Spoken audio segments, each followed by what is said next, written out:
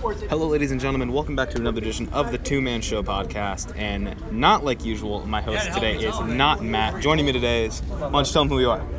My name is Shannon Ballard. I am one half of the tag team, the Ballard Brothers from Canada. Been around for a little while, trained a few people that you may have heard of. John Cena, The Miz, helped with training with Samoa Joe, Ezekiel, Tara slash, I can't remember her name in WWE. What was it? Slash?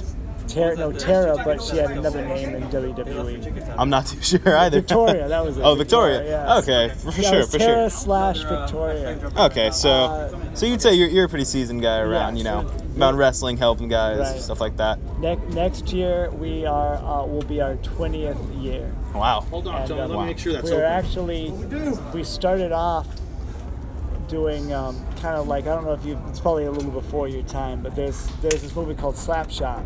Because we're from Canada and we legit played hockey. We were really like drafted and everything. So we were hockey players as our gimmick. We had like hockey and like we brought hockey to wrestling. Right. And that's what we pretty much brought us to the dance, and we got a lot of notoriety from that. But then we ended up getting a cease and desist from WWE because we were signed to developmental from WWE in UPW, which was a West Coast developmental. Right. And the Dudley Boys saw us at one of the shows, and they kind of wore glasses with tape in the middle, and that's what the Hanson Brothers, which was our gimmick, the Ballard Brothers, what we did was we were hockey players, but we had glasses with tape in the middle. Oh, so they saw that, and I saw Bubba Ray looking at me the whole time, just staring at me as I walked by, and then he went to the office, and then next thing you know, we got a cease and desist. So then we started wearing regular gear, but for our 20th year we are going to do nothing but the old Hanson Brothers gimmicks. So taking it back no matter what. Right, whether the Dudleys like it or not.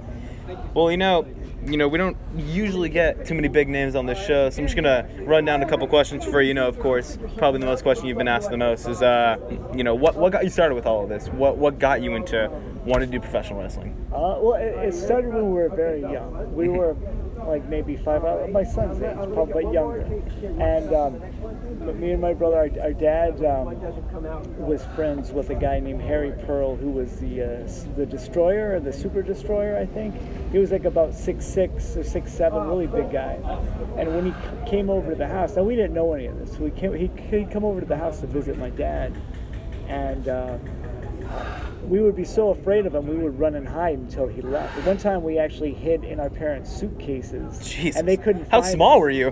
Small. We were like 5. So we hid there, and my parents were so mad because they just could not find us, and we didn't think he was gone, so we weren't coming out. God. And then eventually, one day, my dad was watching wrestling. He's like, "Hey, come here. Does this guy look familiar?" And it was some big guy in a mask. We're like, "No." And he's like, "Come on, look at that guy. Look at his body shape. Does he look familiar?" We're like, "No." And he's like, "That's my friend Harry." And we're like, no, it's not. So then the next time that guy came over, he knocked on the door. My dad asked us to answer the door, and we opened the door, and it's him, and he has a mask on. Oh, that's even more frightening, yeah. especially for a little kid. Right. Screw that. So at first we were scared, but then we were like creeped up on him, and then by the end of the time, one of us was on each leg. We didn't want him to go, and he was walking, carrying both of us. So we were hooked ever since. And then we moved back to Canada, and we were signed. So we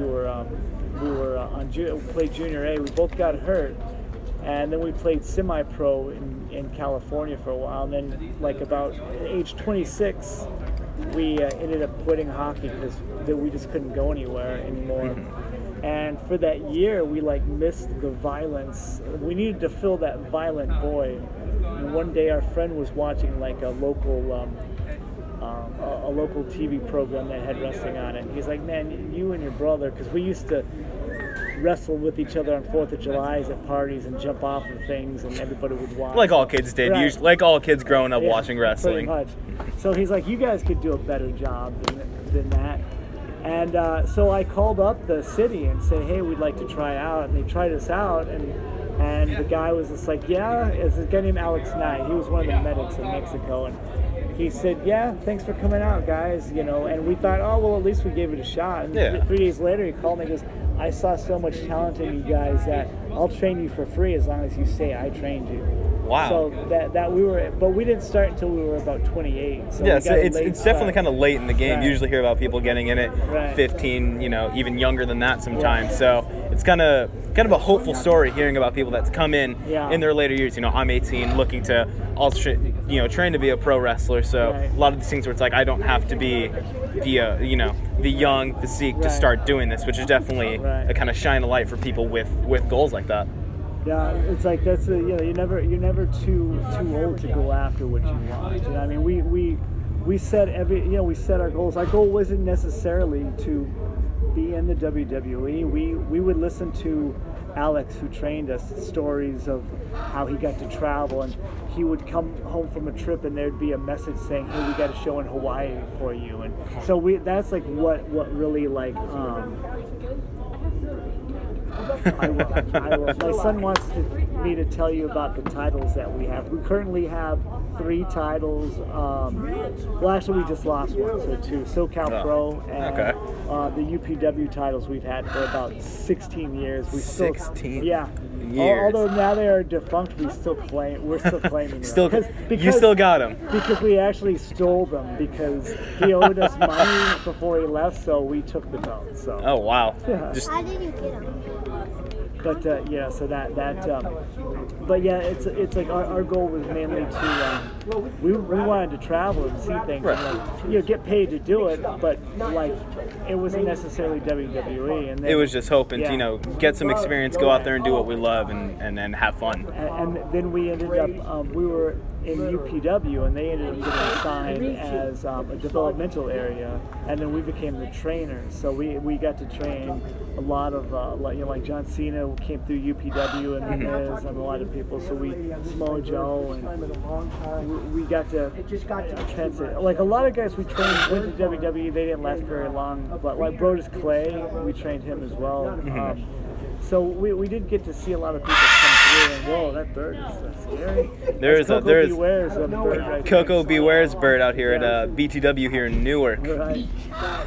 But yeah, so that like we did get to like, I mean, I was signed with WWE for like a day because they had this thing where it was like the Hardy Boys. We were supposed to be their cousins, and Interesting. they ended up scrapping the whole thing. So they ripped our contracts up a day later. Wow. So that was, I did get to wrestle Kane. I got chokeslammed by him on TV, and then I usually don't get a lot of calls or messages, but when I was driving home that night from San Francisco to LA, after that aired, I like when I turned my phone on, I had like, it was like 78 messages. It's just like, hey, come down here. People I haven't seen saying, I just saw you on TV. Like girls I used to date that lived in Ohio was like, I was just flipping the channels and I turned it on. So I mean, WWE is a lot. I mean, it is huge.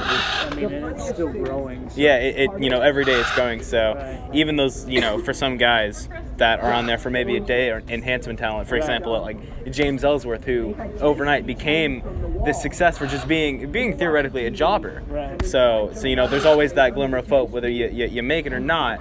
As long as you're having fun doing it, the possibilities are endless. And Coco better come control his bird. Yeah, I know. I'm gonna DDT that bird tonight. We are wrestling Coco tonight, by the way. So he's getting. Not only is he getting DDT, but so is the bird. Oh God. Alrighty, well, I really appreciate you coming on the show, man. Thanks for having me. I greatly appreciate it. It's my pleasure. You want to say bye, my man? Say something, Ben. Say my son. He's a. Tell him who you are. Who are you, man? Name? Tell me your name. What's your name? Friend, come on. Tell me your name. His name is Brennan Ballard. He's 7.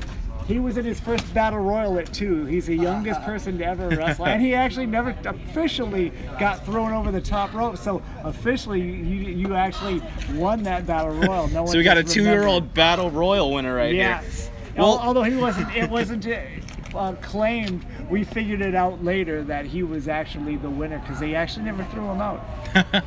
Well, ladies and gentlemen, thank you guys so much for tuning into another edition of The Two Man Show. Be sure to find us on Twitter at @the2man show. Thank you guys so much for listening. We hopefully have more for you guys very soon. Bye-bye now.